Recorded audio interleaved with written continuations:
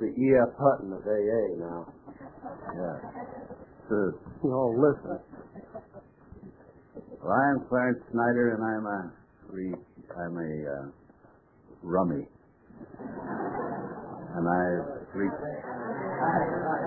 I have recovered. A lot of people I hear them always say they're recovering. When do we recover? Well, we recover when we go into this program. And we can stay recovered as long as we stay in the program. If we want to unrecover, why we either neglect going into it or get out of it, quit going. Quit attending meetings and quit working by the plan that we have. You know, I hear an awful lot of things about this program, and I probably have had more opportunity to hear these things and see them than good many people have, since I've been around here longer than anyone else. And I've had my last AA birthday was in February. I had 44 years in this fellowship.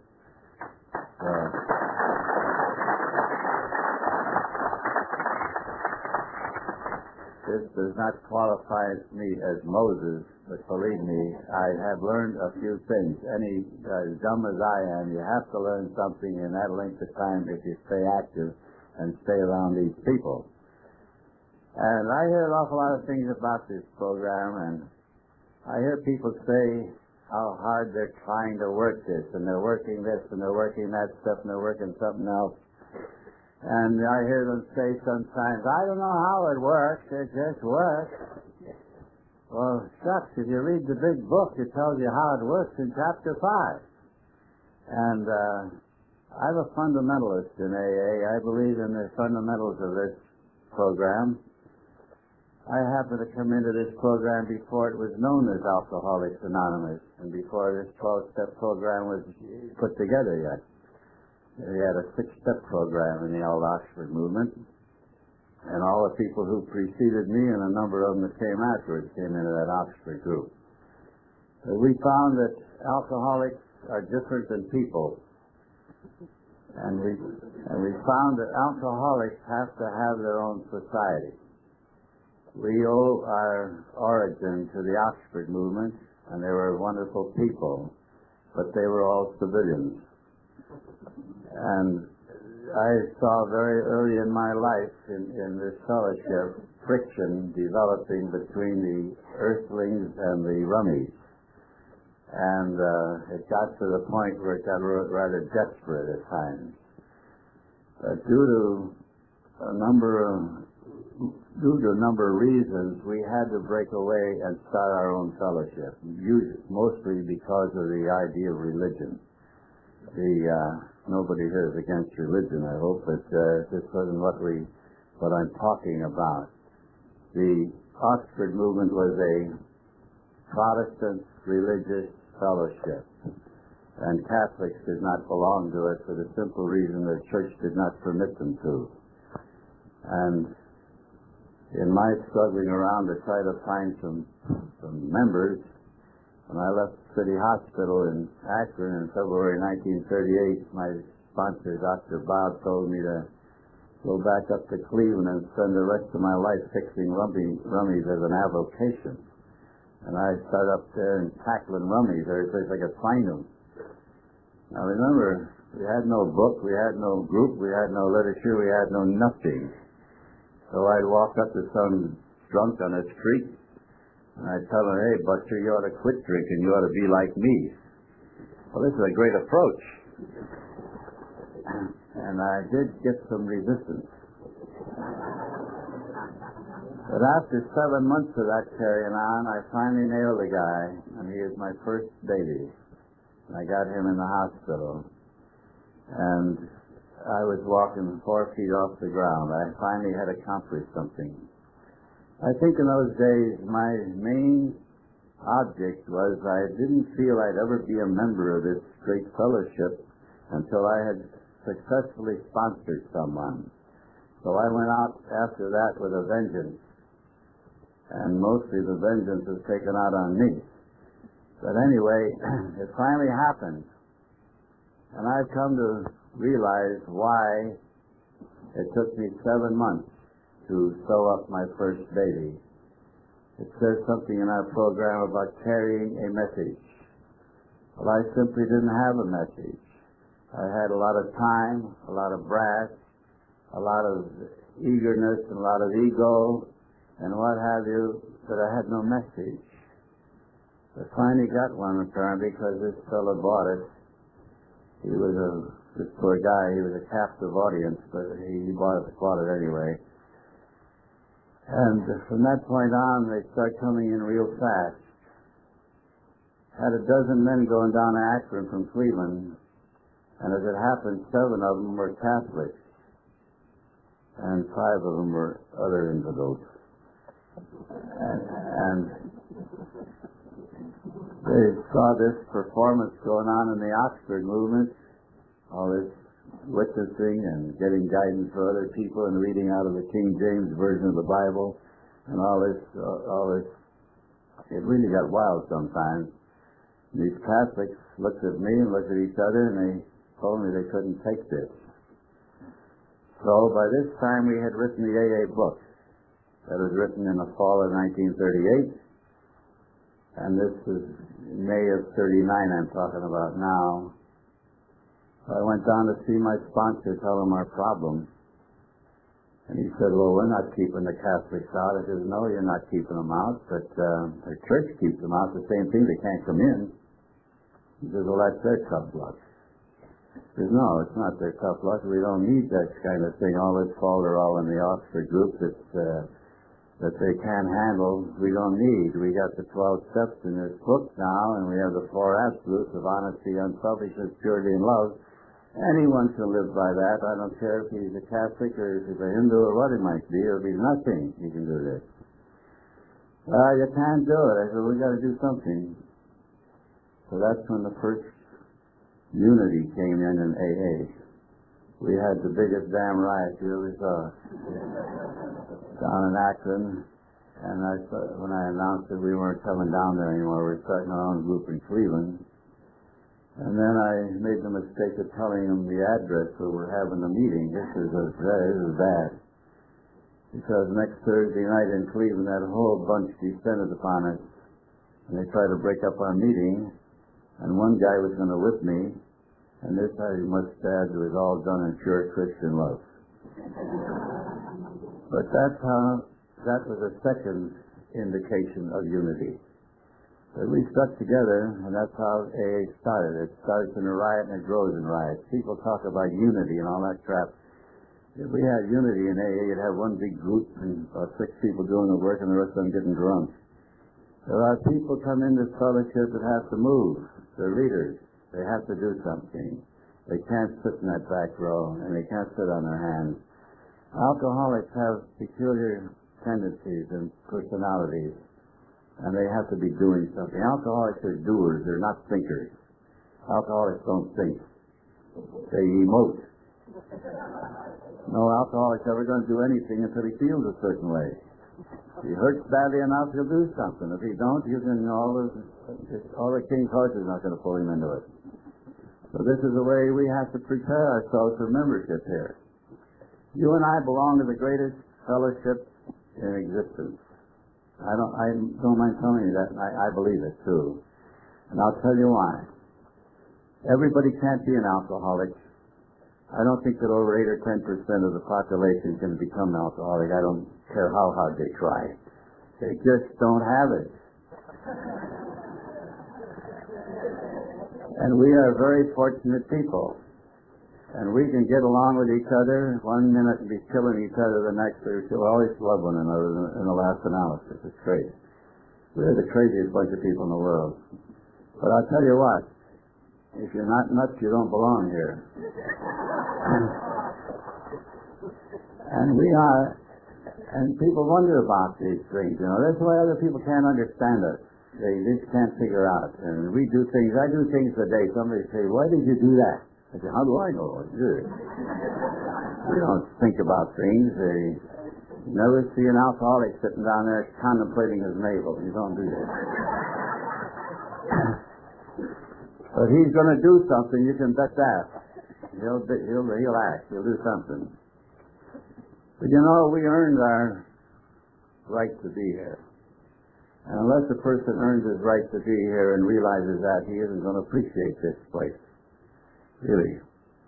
And if you stop and sit down and figure out that the typical alcoholic that's been in business or in working, and he retains the age of 40 years, it has cost him a minimum of $50,000 to get here. Believe me, that is some entrance fee. A lot of people join the country club and it costs them $1,000, and $1,000 a year, and so much to play every time they go out. They think they're big stuff. They don't pay any $50,000. But you and I pay $50,000 to get here. In money, lost opportunities, and to say nothing of the anguish and the heartache and other things that happen, the tragedies that happen. So we are very much blessed that we had this opportunity, and I'll tell you why. Alcoholism is probably the oldest malady that afflicts the human race. You read about alcoholism in ancient history. You read about it in the Bible. You read about it in mythology. There are a lot of good rummy stories in the Bible. This thing of boozing has gone on a long time. And if you, once you're reading the Bible, you'll find it's very interesting. You don't have to go any further than the first book of the Bible, and you'll meet your first rummy. You meet Noah, the guy that had the boat. There's a rummy. You don't believe it? I'll tell you. You listen to this one. Here's the guy in the rummy, I'm a Chinaman. The world has got itself in a shape about the way it is today. Everything going down hell-bent for disaster, you know. And God couldn't get these people to get off this kick. He finally gave up and he decided to wipe the whole thing out. He's going to flood the whole thing and start all over again. Well, he needed some seed to start with, so Noah was a good man, and he trusted God and he loved him. So he went to Noah and he says, Noah, my boy, he says, I want you to do something for me. He says, anything, Lord. He says, I want you to build a big boat. He gave him the directions and the dimensions of this boat. And he says, I want you to put, after you finish it, 2 of everything in there, every living creature, and I want you to put your family in there. So he says, why? He says, well, I'm going to flood this whole world and destroy everything in it, and I want to start all over again. And you're going to be the seed. You're going to furnish the seed. Okay, that's all Noah had to know, is what God wanted to do. So he goes to work, got his family out there cutting logs and working for years and years on that bloody boat. And you can imagine what old Noah got from the neighbors. They come by and say, what are you doing, Noah? I'm building a boat. You're building a boat out here in the middle of a desert? You know, Noah is playing with a short deck. Well, he kept on regardless of the criticism. He finally got the boat built, and sure enough, he got all those animals and everything else in it. I wonder why he put those 2 mosquitoes in there. Well, anyway, he put everything in there, and then finally the rains came, and it rained, and it rained, and it rained, and it rained for 40 days and 40 nights, and that boat starts to come up, and everything else is going down. A lot of those people who were laughing at Noah tried to get in that boat when they saw that rain coming. They finally believed what Noah said, but he wouldn't open the door, and they just had to stay out there and take what was coming to them.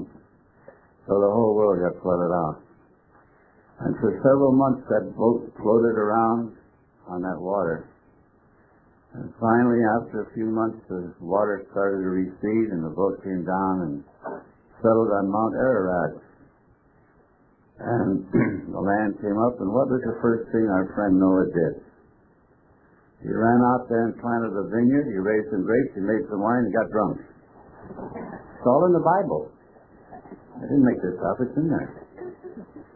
Now, I just mentioned that to point out that this alcoholism is nothing new. There's a lot of good rummy stories. I could stand here for an hour and tell you different rummy stories in the Bible, and they're all good. Some of them are, You probably never heard that they were rummy stories, but you can associate with them when you hear them told properly. These ministers don't know how to tell these stories.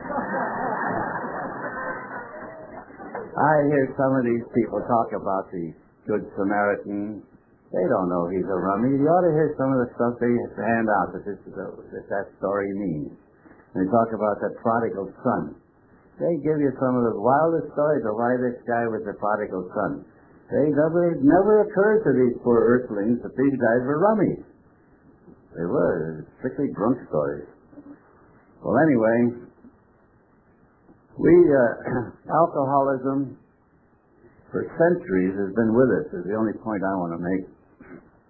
And all down through these centuries, believe me, everything has been tried.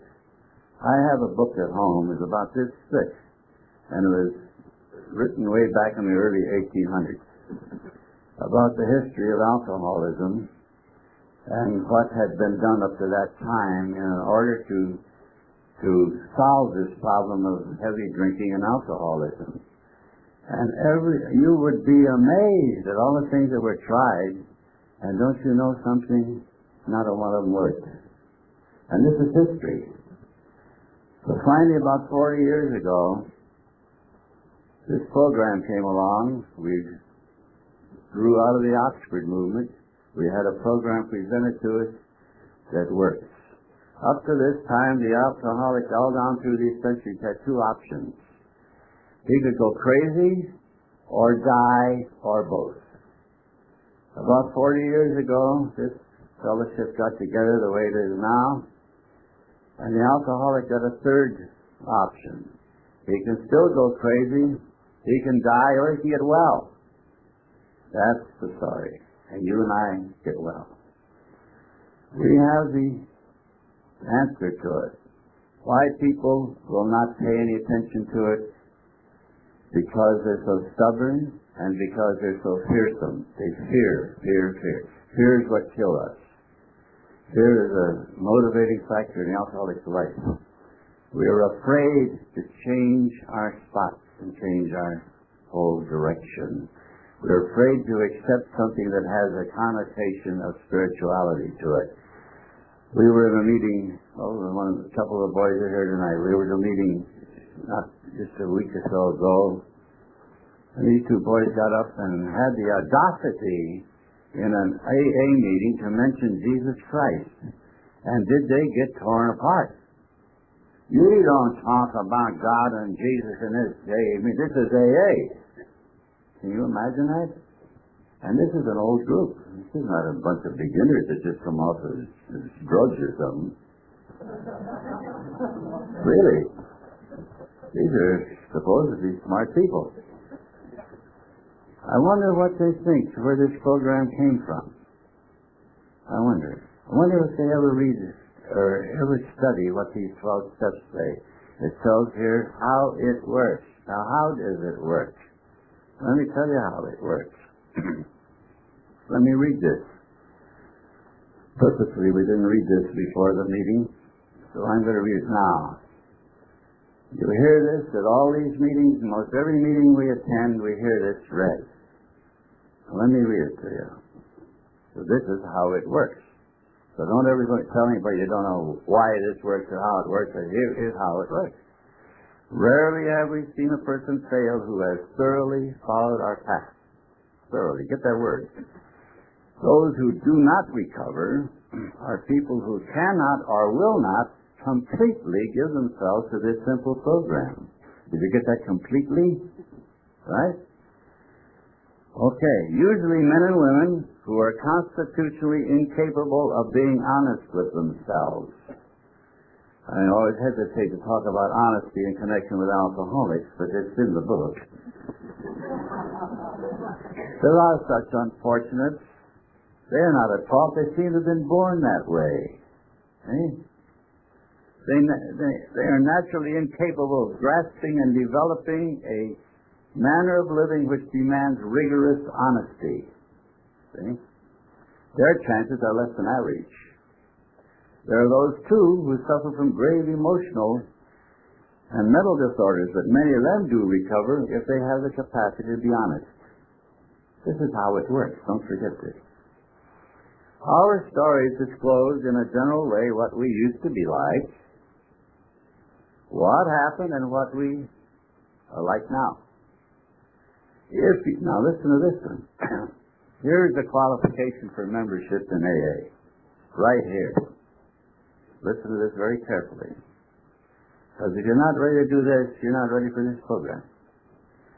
It says, if you have decided you want what we have and are willing to go to any lengths to get it, you are now ready to take certain steps. Roll that one over a while. If you want what we have and are willing to go to any lengths, as some of these we balked. We thought we could find an easier, softer way, but we could not. With all the earnestness at our command, we beg of you to be fearless and thorough from the very start. Some of us have tried to hold on to our old ideas, and the result was nil until we let go absolutely. Absolutely. No hanging on to anything. Let the whole thing go down the drain. Remember that we deal with alcohol, cunning, baffling, powerful. Without help, it is too much for us. But there is one who has all power. That one is God, not the light bulbs, it's God. Okay? May you find him now. Now listen to this one. Half measures avail us nothing. It doesn't say that half measures avail us half results. It says nothing. How about that? We are extremists, and we can't do anything halfway. When we drank, when we worked hard, we play hard, and when we drink, we make a career out of it. So half measures we don't know anything about. But people come into this fellowship through fear and one thing or another.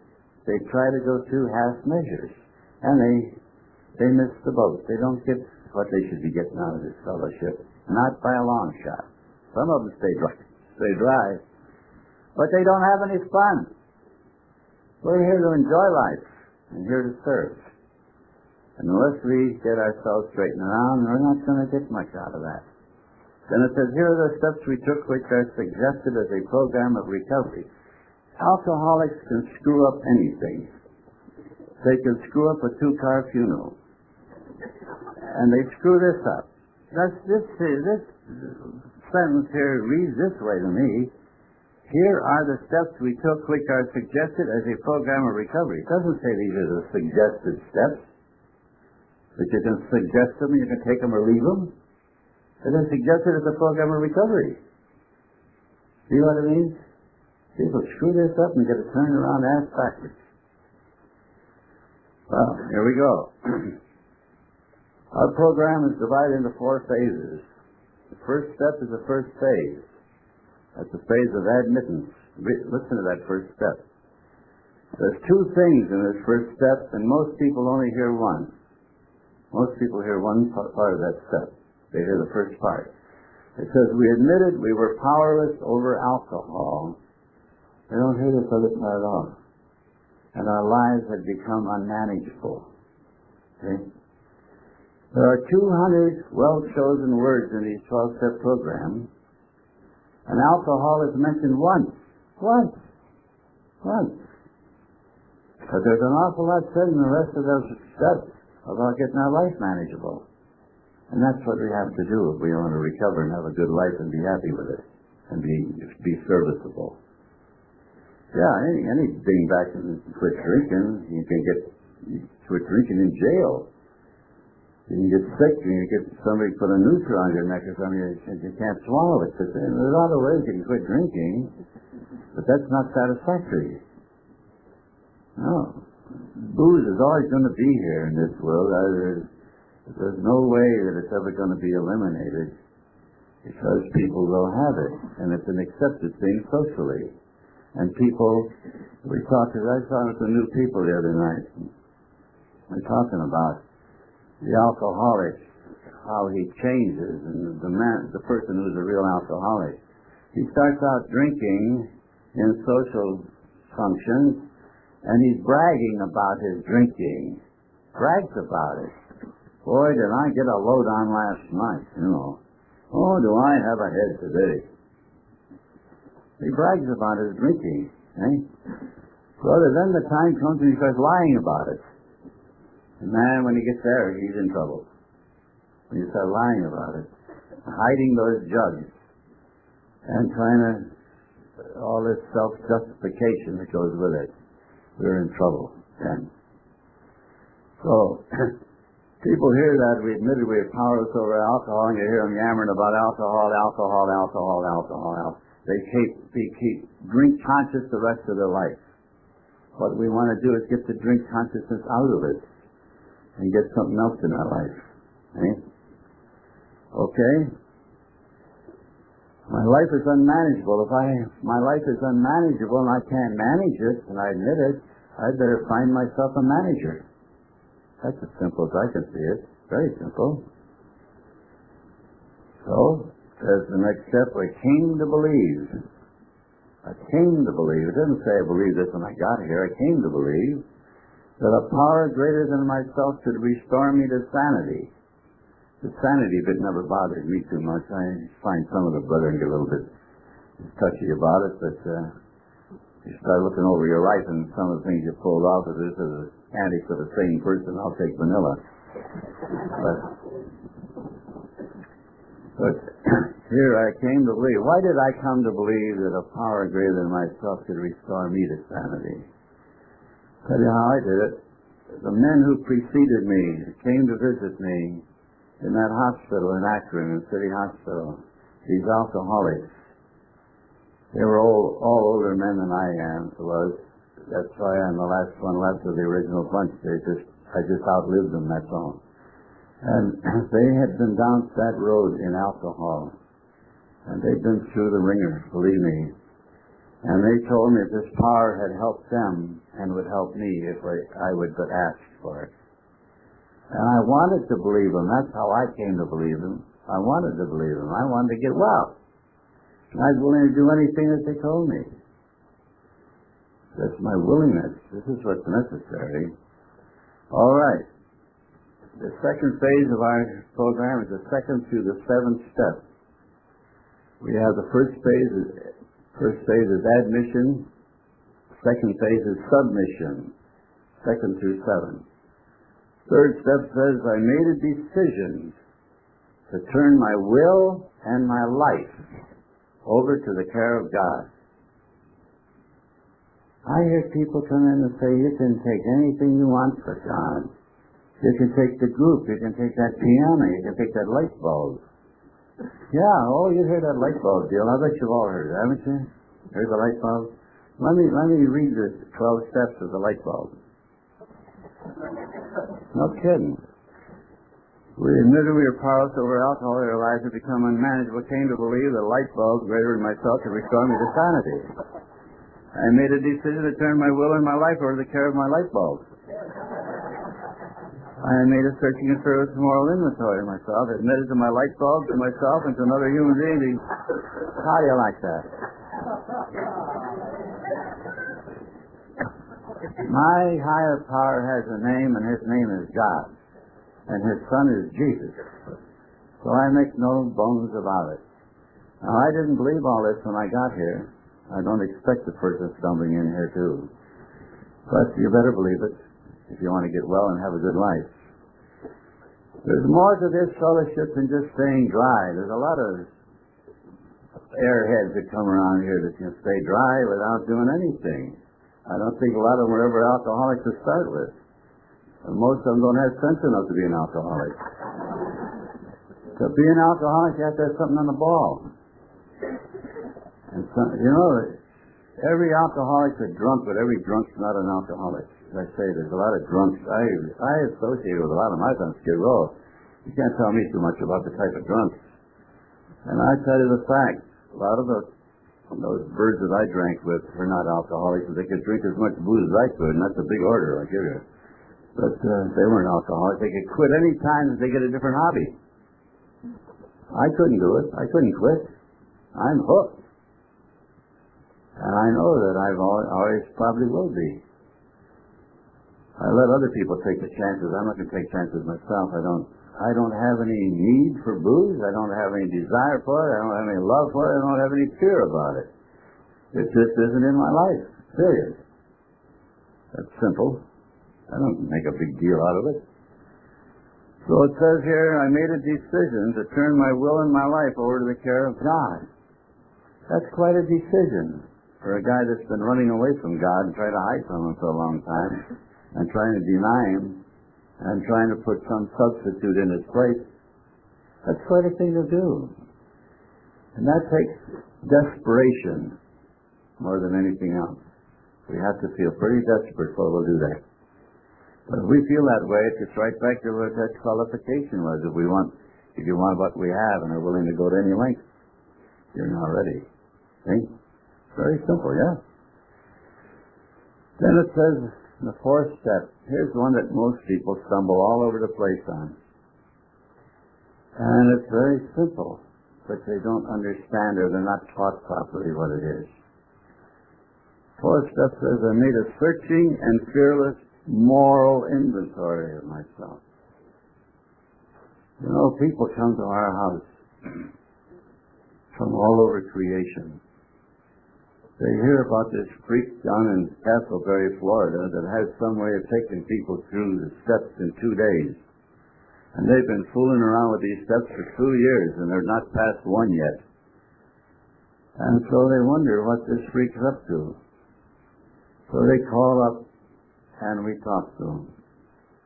And some of them wind up coming down to find out what's going on. Some of them are curious, some of them really mean business. But they come. So when they come, now the girls are more liable to this than the men. They think this fourth step means that they have to recite every lousy, stinking deal they've ever been into all their life.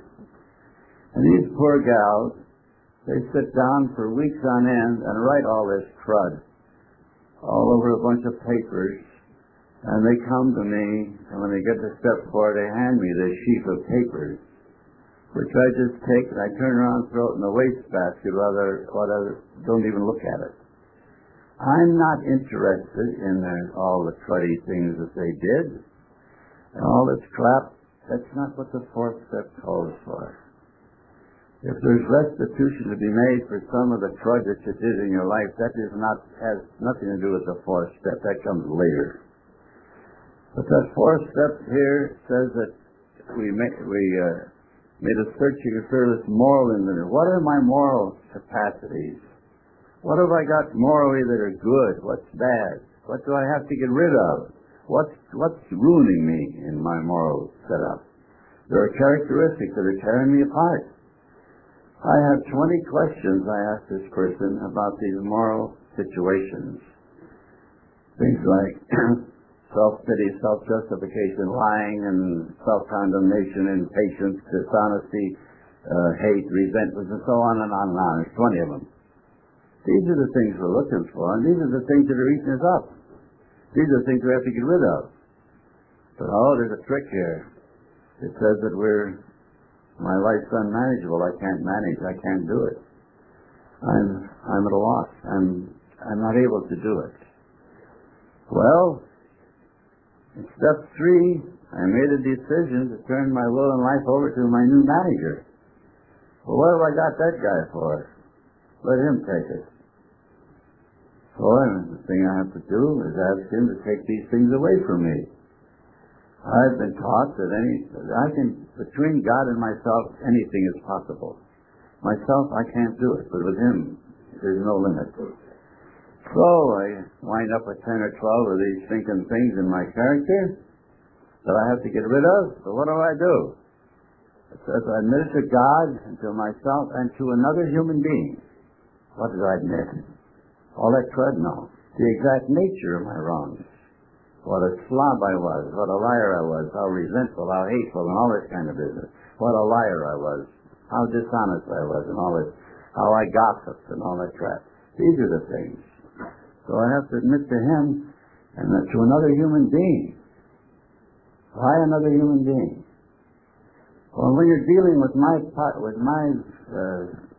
with my manager, he demands that I talk to somebody else, a human being. I express myself to a human being vocally. Thank you. And it also says in the good book, where 2 or 3 are gathered together in my name, there will I be also. Well, if I'm going to have my manager do something for me, I got to. No one could that comes here. Because of the time an alcoholic's ready for AA, he is incapable of taking it on a tough job. He has to be easy. It's just that simple. But people say, oh, it's so hard, and I've had an awful time with step 4, step 2, step 1. They've been fooling around with that since for 5 years. Living miserable. When they can, 2 days or 1 day even, they could get over the whole thing and forget it. Go out and live like a king. Yeah. So, says I admit to God, myself, and another human being the exact nature of my wrongs. All right. Then it says this. Knowing that I'm an extremist, it says we're entirely ready. Not kind of ready or about to get ready. I'm entirely ready. What? For what? To have God remove all these defects of character. He's going to remove them. I can't do it. How simple, isn't it? Let George do it. I'm ready to have him remove them. All of them, not just part of them. I'm very frank to admit there's some defects of character I'd like to keep. They're fun. But that isn't what the program calls for. And those fun things are usually the things the things that destroy us. So if we want to get well, here's the way we do it. This is a prescription for living. So what does it say then? I humbly asked him to remove my shortcomings. Humbly. I listened to in a meeting one night of they were reading out of one of those books, 12 steps, 12 traditions or something. And somebody writing that book is trying to explain humbly. And they got so far off the track, I didn't know what they're talking about. They got all mixed up with humility and humbleness and falling in the dirt and everything else. That's not what we do. Humbly means you approach your Maker in a humble, worshipful manner. That's what it means. You recognize who He is and what your position to Him is. That's what that means entirely. People make some things out of these things. We wonder where they get this stuff. But that's the imagination of a rummy. Our imagination is something else. I mean, rummies, they should all be short story writers. After this 7th step, we go into the 3rd stage, and that's restitution. That's the 8th and 9th step. It says we made a list of all persons we had harmed. Now get this one. And became willing to make amends to them all. That's kind of hard. Because there's people that we have insulted, people we've double dealt with in one thing or another, and we don't want to talk to those people. And we don't want to get messed around with them. We were away from them, we don't want to get near. Fear. But that ain't what the program calls for. We have to do it. It says we made a list of all persons we harmed and became willing. We have to have a willingness to make amends to everyone. Obviously, we cannot make amends to everyone we've harmed. That's impossible. Because some people have moved away, they're out of our orbit, they're dead or what have you, they're gone. The only thing we can do about that is I ask our manager to straighten it up for us. And he'll do it. Really. That's the only way to do it. That's what you got a manager for. He does the things you can't do. Why should you sweat it? Then it says, I made direct amends wherever possible, except when to do so would injure them or others. This is a thing, a person should never go around doing this amends business without the advice, counsel of a real wise sponsor. Because in our newness in this life, we get so excited about things, we start running off in 4 directions at once, and it's a very easy manner to get other people involved in some things that we have no business involving them in. So those steps should be taken with a good sponsor and follow his advice. The person is living a good type of life in AA. not just because some guy's been around here for 20 years. I know some guys in 20 years are still bums. The only difference is they're sober bums now. They were drunken bums, now they're sober bums. They're worse bums anywhere when they're drunk, but they should know better. You know one? You're shaking your head, you know some of them, huh? Oh, good. I'm glad I'm not alone. You don't know any. Let's not get into personalities.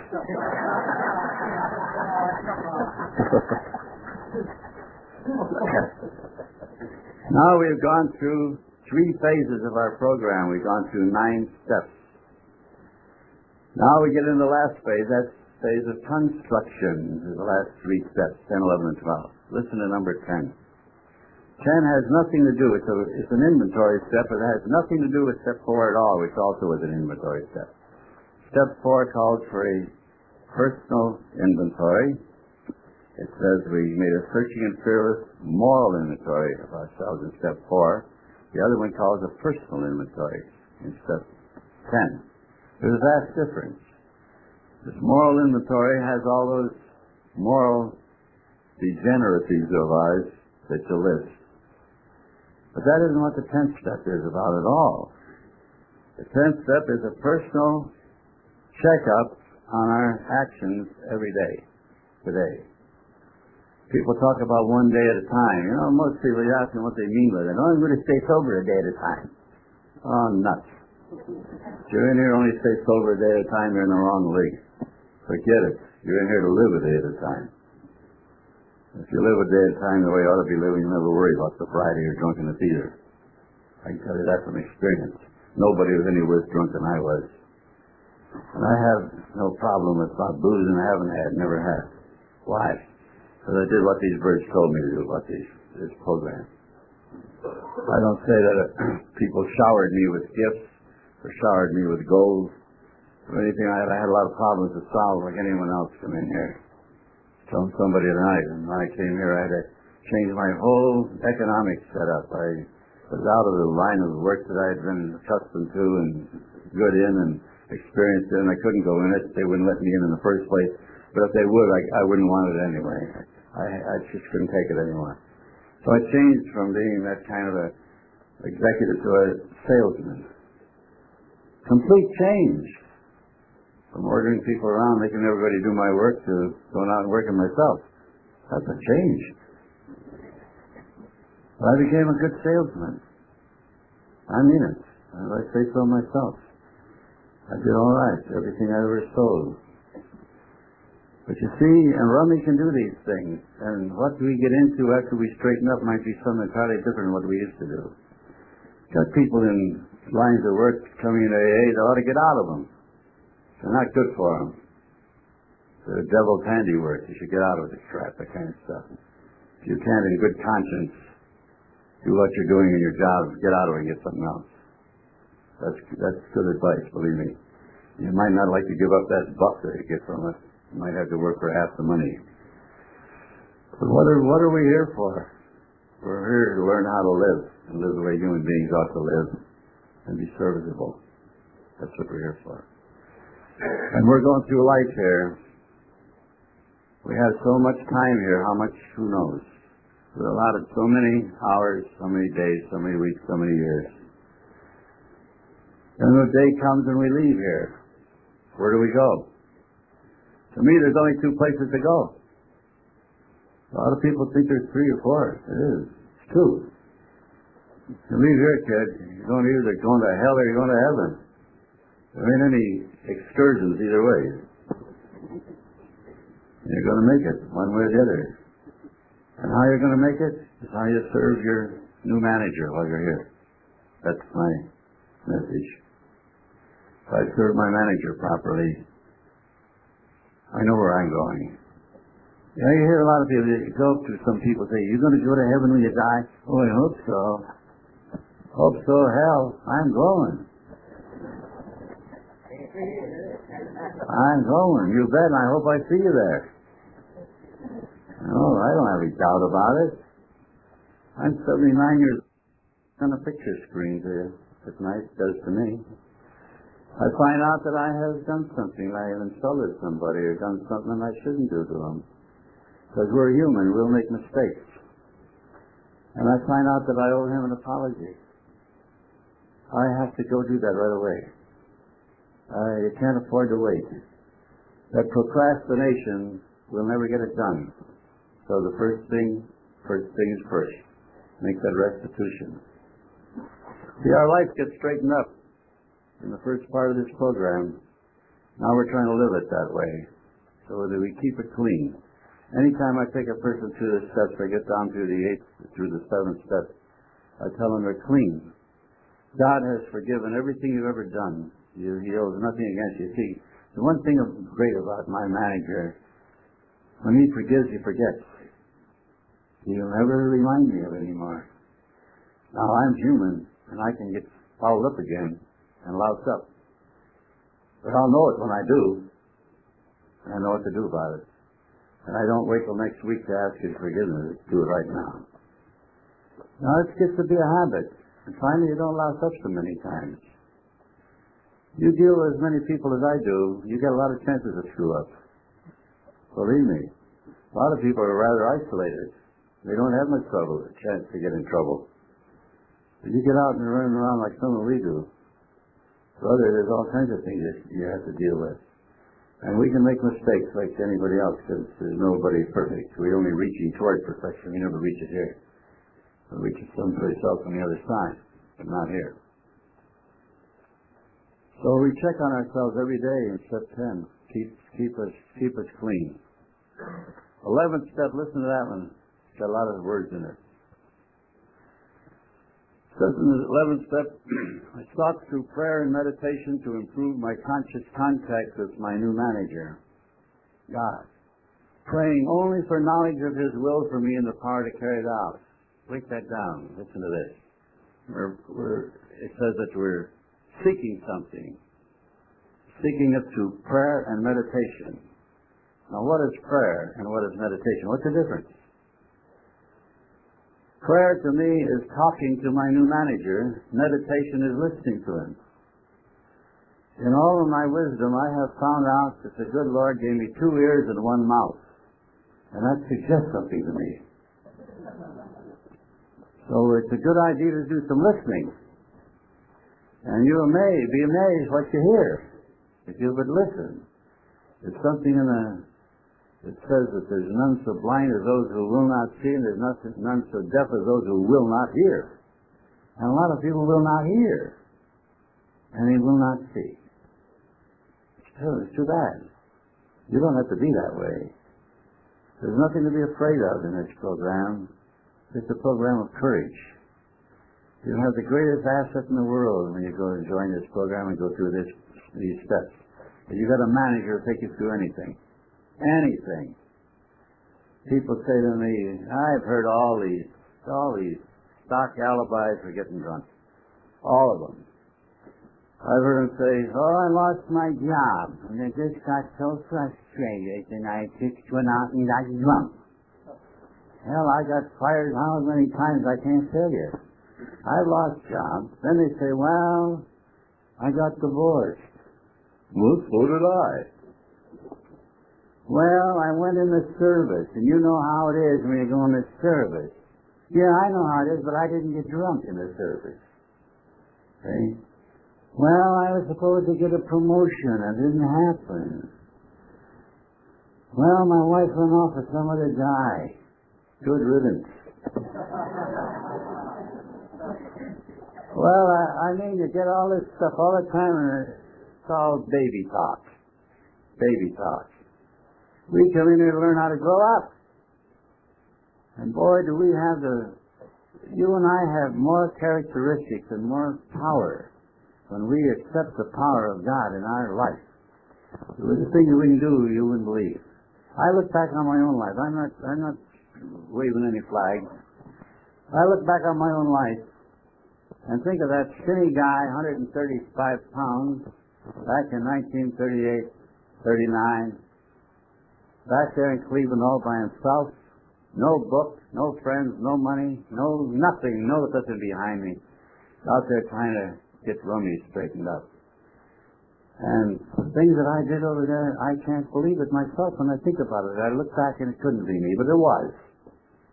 Now, I wasn't doing that. I was propelled. I was guided to do these things. I've always said this: if I were to pick a guy to do the job I did in the early days of AA, I'd be the last guy I'd pick, because I had no qualifications, no qualification whatever for it. Okay? It's true.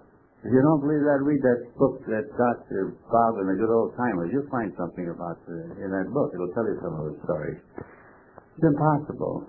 Some of the things that happened to some of those people couldn't have happened, but they did. And we had this wonderful fellowship. People walk into this fellowship today, they think it's always been like this. Oh, don't kid yourself. Some of these people around 25, 30, 35 years ago tell you something about this fellowship, what it was like then. I'll tell you about it 44 years ago. Now, there's a lot of things been changed. But the principles haven't changed. There's a lot of people trying to change them. When they do, they screw up this program. A lot of people do. You listen to them. You read a lot of tripe that isn't worth reading too. But here we are, taught through prayer and meditation, talking to my manager and listening to him to improve my conscious contact with him. What does that mean? I have to feel and believe and tell myself the idea all the time that he's right here as close to me as Bill Daly here. And I can talk to him, I can get answers from him. He's there and I know he's there. See? Now that isn't talking spooks either. He's here, he's everywhere. You don't believe that? Remember when the men landed on the moon, first guys that landed on the moon, what'd they do? They prayed. They were talking to him up there on the moon, all those thousands and thousands and thousands of miles away. And you're talking to him down here. Boy, he's accessible, I'd say. He's right around, kid. Anytime you want him, he's here. You don't run away, we run away. Right? All right. So we talk through talking to him and listening to him to improve our conscious contact. Now it tells us what we're praying for. You ask a good many people in AA what they pray for every day. They say, oh, it's to stay sober today. Yeah, idiot. If you're in this program, you never pray to stay sober. You got sobriety. Thank him for it.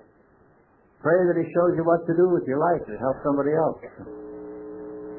See? This is what we pray for. What is your will, boss? Tell me what you want and send me. Give me the strength to do it. Tells me in a good book, you'll never put anything on me you won't give me the strength to follow through with. For anything that I have to do, if I ask him, he'll send me. Some of the funniest things, the oddest things that happened to me in my life. I've gone, just keep talking about guidance and being sent out to do something. I've made an appointment to meet somebody. 11:30, I'm going to meet you out at 19th Street today. 11:30, I'm at 199th and Euclid someplace. And I had no plan to be there at all. I'd planned my day to be where I said I was going to be. But he had other plans for me. When I look back on some of those occasions, it really startles me, it does. Because in every instance, there was an awfully good reason why I was out at 199th instead of 9th. Something had to take place out there, and it was important that I were there. This sounds a little bit, probably to a lot of people, a little bit dizzy, but dippy. I got into a lot of dippy stuff in the years I've been in AA. And I see an awful lot of dippier stuff right now. All right. Thought through prayer and meditation improve my conscious contact with God. Praying only for knowledge of His will for me and the power to carry it out. What do you want me to do, boss? And give me the power to do it. 12 steps. What does it say? People are always talking about 12 stepping. 12 stepping. Holy smokes. What does it mean when it says 12 stepping? When you hear people talking about 12 stepping, it denotes running after some drunk or sitting up with them or feeding them booze or buying them a suit or something, I don't know, or going out seeing them and carrying them to a meeting and hauling them around and what have you. 12 steps says, having had a spiritual experience, get this, here's just some words they missed entirely, as the result of these steps. Because we took these steps, the result was we had a spiritual experience. And what is that? Spiritual experience, people say, oh, change, get your mind changed. Change your mind. Change your mind. What mind? Change your thinking, they say. What thinking? If an alcoholic is thinking, he gets in trouble. We don't think. As I said before, we emote. So it says, having had a spiritual experience as the result of taking these steps, we had that spiritual experience is not here. It's 18 inches below. It's down here. This is where the change comes, down in here, not here. That noodle, the head's always sick. I told you that in the Bible. You read that in Isaiah. The whole head is sick, it says. Well, if anybody ever had a sick head, we've had them, boy. No, everything in this program came from the Bible. Believe that. It came from the Sermon on the Mount and the Book of James. There's some references to the Old Testament, too. You get into the whole Isaiah in some of these deals, too. But it says here, we tried to carry this message. Not the alcohol. You don't haul those birds around on your back and nurse them and kiss them and all this kind of crap. You're there to carry a message to them if you have a message to carry. If you don't have a message, take somebody with you that does. Then you'll learn how. That's as simple as I can tell it. So, we tried to carry this message to alcoholics. Did you get that? It didn't say we're carrying them to everybody, the whole world. Our ministry is alcoholics, and we're the only thing that can help alcoholics. Nobody else can do it. That's been proven down through the centuries.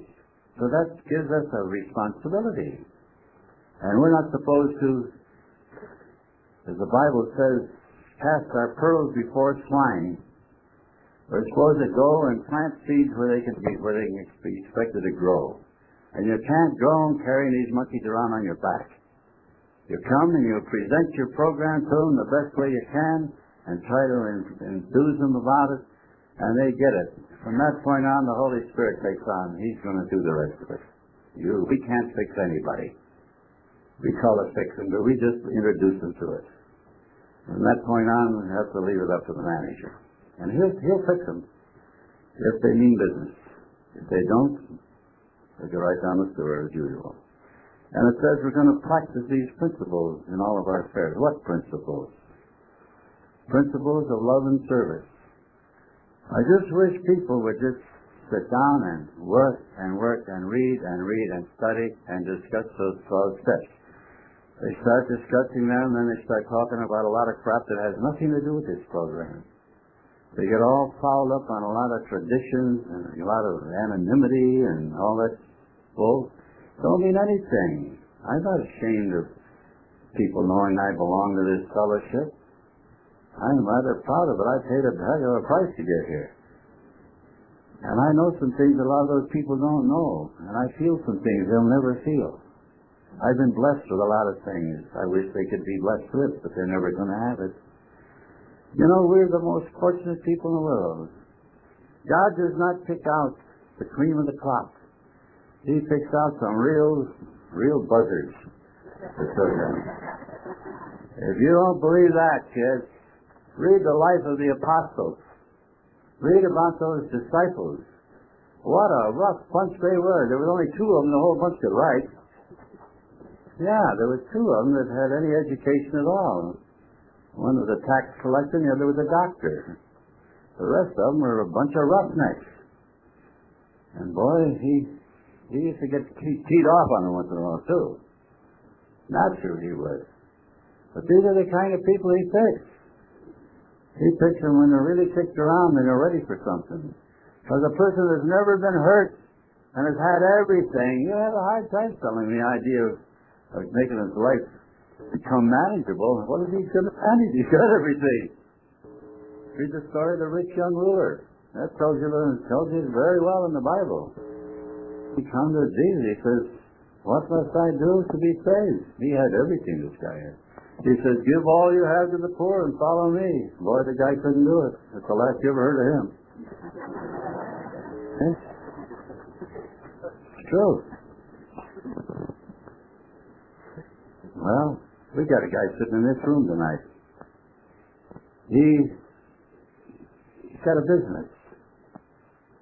He finally found out when he met this manager of his that this business don't belong to him. Don't belong to him. And he's only the steward of this business. And so he's letting his manager run the business because he screwed it up so bad. And since he's letting the manager run the business, his money's coming into him, he can't count it. He's sitting right in this room here.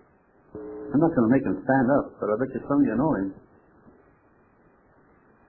He doesn't think he's so smart. He's got a good business. Anybody look at that guy and says, boy, that guy's got it good. He really got it good. He must be a sharp guy. He's a slob.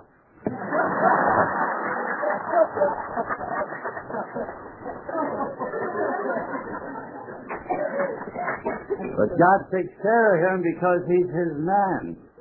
He's turned everything over and he depends on God to run it for him. And he does his part as little as possible. But it works. And he'll probably tell you about that himself before the weekend's over. Believe me. Well, that's the program. That's how it works. So if somebody asks you, how does this work? Just tell them what I said tonight. And you got it made. How long have we been at this? I've only been talking an hour and a half. Well, let's get into part 2.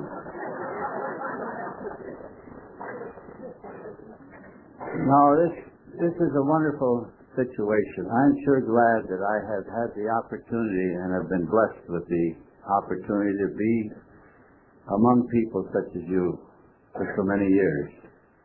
I've been around here many more years than what a lot of people have been on earth here sitting in this room. Yeah, that's true. And I'm very thankful for that. And whatever happens to me, if I'm not here in the morning, I'm someplace better. I'll miss you, but I'll see you all again, I'm sure. But it's been a wonderful life for me. I am past 79 years old.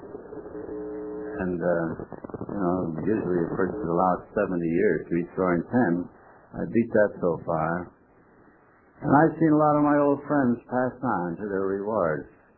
And every year those ranks get thinner and thinner and thinner. But I know where most of those people wind up. And they wouldn't have had a Chinaman's chance had they not got into this fellowship. But I've seen a number of those people pass away, and pass away happy and contented, and with no fear or whatever. In fact, they're welcome. They welcome what's come. I know one fellow, and some of you people have met this bird. I remember one time he actually died on a hospital table, and he was dead for some time. And a bunch of them prayed him back into this world again. And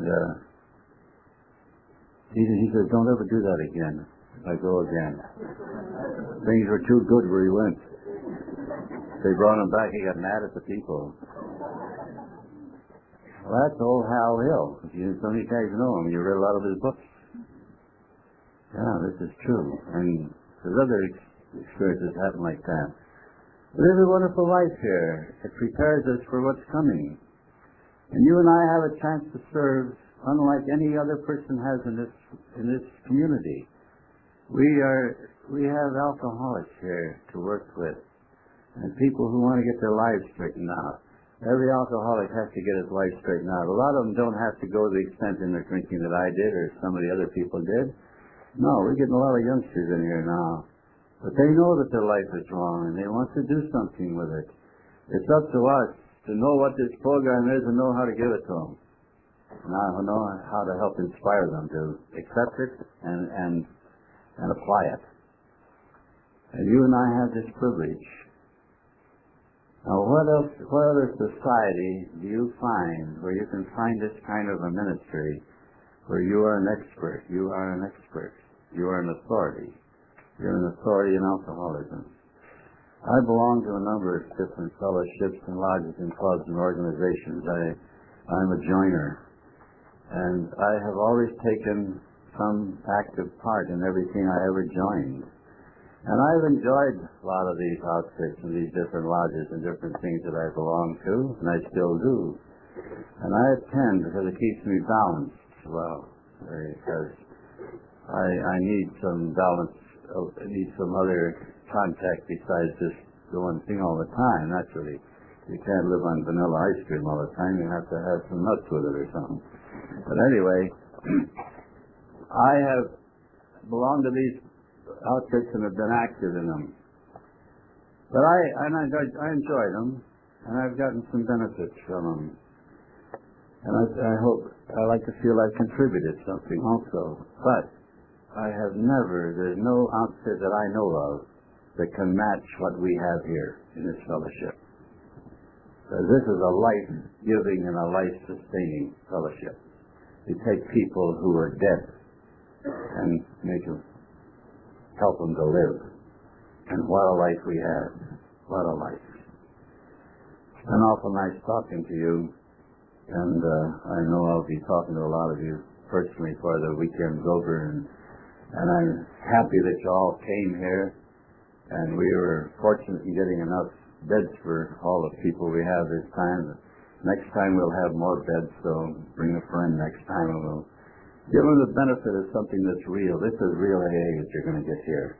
It's not a lot of this hogwash that you hear, and they talk about a lot of things that have nothing to do with changing your life at all. So we all know what I'm talking about. Come here, you'll learn something about living, and that's what we're here for. Learn how to live as human beings are supposed to. Thank you very much.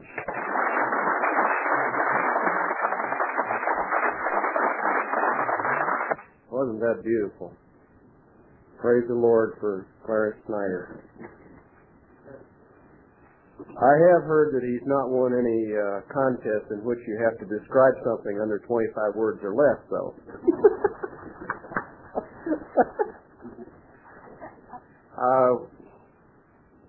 Any of you here, Clarence didn't mention this, and I'll take the privilege of doing it, who have not had anyone discuss these steps with you, who might wish to do so, if you would see Clarence or myself or following the meeting, and there are some others here who we know are equipped to discuss these and have been trained by the Master. If you'd see us after the meeting or over the weekend, I'd be happy to discuss that with you. Clarence, did you want to announce about the 11-step meeting, where it's run and so forth? Yeah. Sure. After the meetings here tonight and tomorrow night, there will be 11-step meetings. We'll split up and have a couple of groups, and we'll go into 11th step.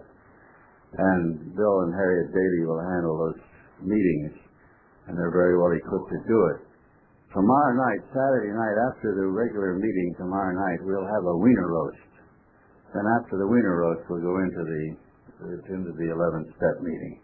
As you all know, there are refreshments out here that you're welcome to help yourself to. Nobody's going to wait on you. You just go take them and don't get sick on them, but do all things in moderation.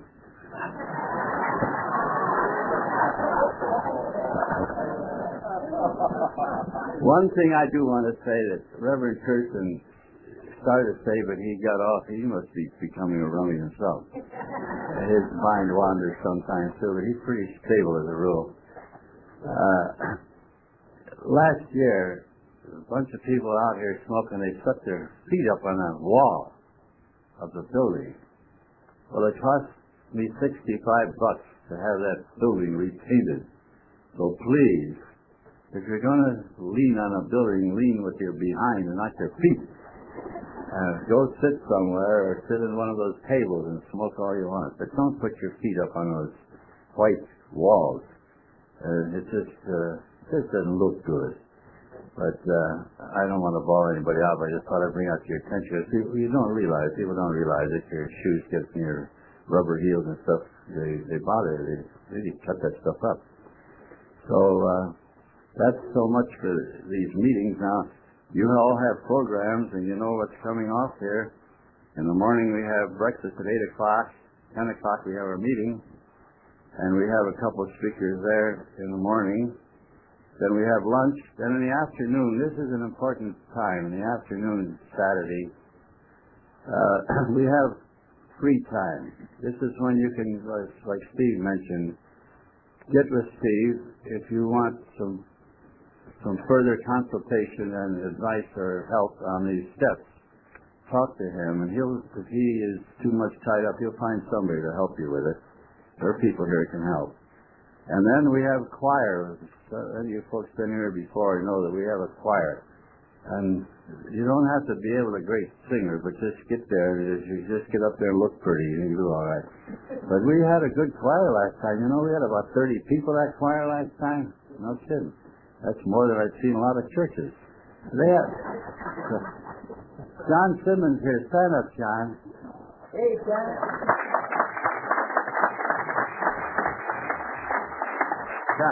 John and Selma have been with us from the first time we ever had retreats over at Camp Florida. And John got sick a couple of years ago, and he had a lung removed, so he wasn't able to come for a couple of years, and he's back with us now. And he always took care of the choir and took care of the God as I Understand meeting on Sunday morning. And you're going to get to know him, and as folks that don't know him, get acquainted, because they're great people, both of them. And they have a good spirit. So he's the one that will handle the choir. So 2 o'clock they have a choir practice. Now in the evening, tomorrow evening we have one speaker. Bill, are you here? Bill Willis? Yeah, here he is. Reverend Bill Willis. He's a preacher from up in Georgia. I don't think he's hellfire and damnation, but he's awful close to it. But he's a rummy. And Mrs. Willis, you stand up a second. She's also a rummy.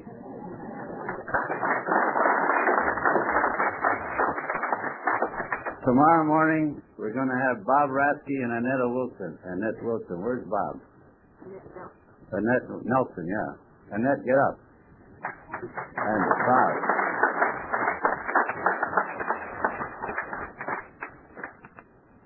And of course, the dailies. Get up so they know who you are, so they'll be able to duck you.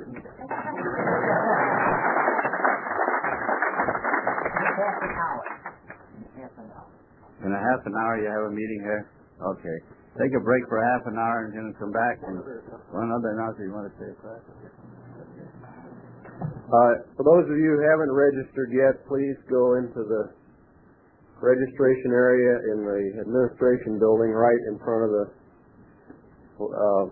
before the check-in desk. There's a Grace Snyder will be over there to help you with that. Let's close with a moment of prayer again, please, if you'd stand.